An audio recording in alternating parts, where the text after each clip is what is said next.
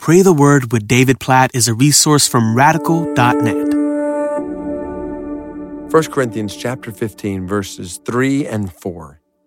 For I delivered to you as of first importance what I also received, that Christ died for our sins in accordance with the Scriptures, that he was buried, that he was raised on the third day in accordance with the Scriptures.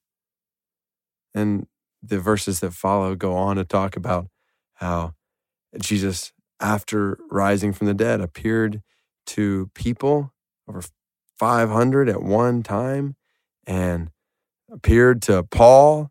And the whole picture here is what Paul describes as of first importance. In other words, there's nothing more important than this. That's the setup. So if I were to say to you, there is nothing more important at all anywhere else in the world than what I'm about to say, I think you would listen. And maybe the only reason you wouldn't listen is because you think, I don't care what you think is most important, because that's just kind of your opinion. Well, let's step back and realize this is God speaking. God is saying this one thing is what's most important. This is the Holy Spirit inspiring Paul to say one thing is most important. And here it is. Christ died for our sins in accordance with the Scriptures, was buried, and was raised on the third day in accordance with the Scriptures. That is the most important thing, the most important word, the most important message, the most important truth, reality in the world is that Christ died, was buried, and rose from the dead. Who else has done that?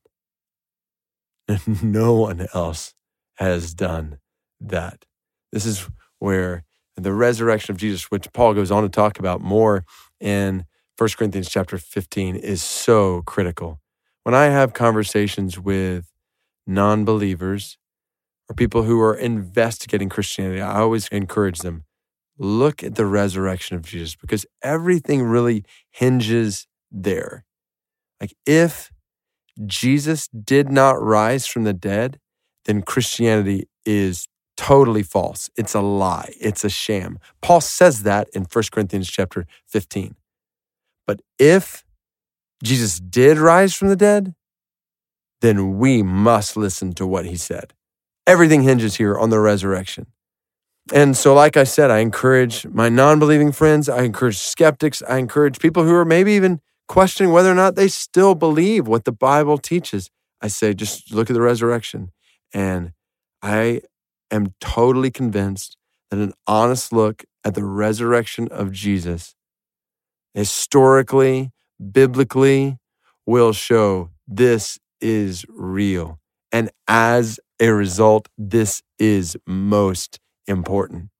So let me encourage you, think about one person in your sphere of influence today who doesn't know Jesus, that you can talk with specifically about the resurrection of Jesus. Like, this is the most important thing.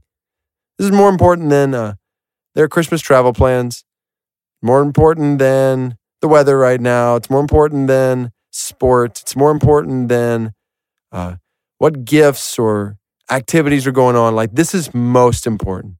Jesus died, was buried, and rose from the dead. So I just want to encourage you to have a conversation about the most important thing today with somebody and see what God does. Oh, God, we pray that you would help us to have this kind of conversation today about the most important thing, the most important reality in the universe, that Jesus died and was buried and rose from the dead. And we pray that today you might bring, through us and these conversations, that you might bring people to realize the importance of this and to put their faith in Jesus. God, may it be so today. We pray, we plead. Give us boldness and give them openness. We pray to talk about and to believe that which is of first importance. In Jesus' name we pray. Amen.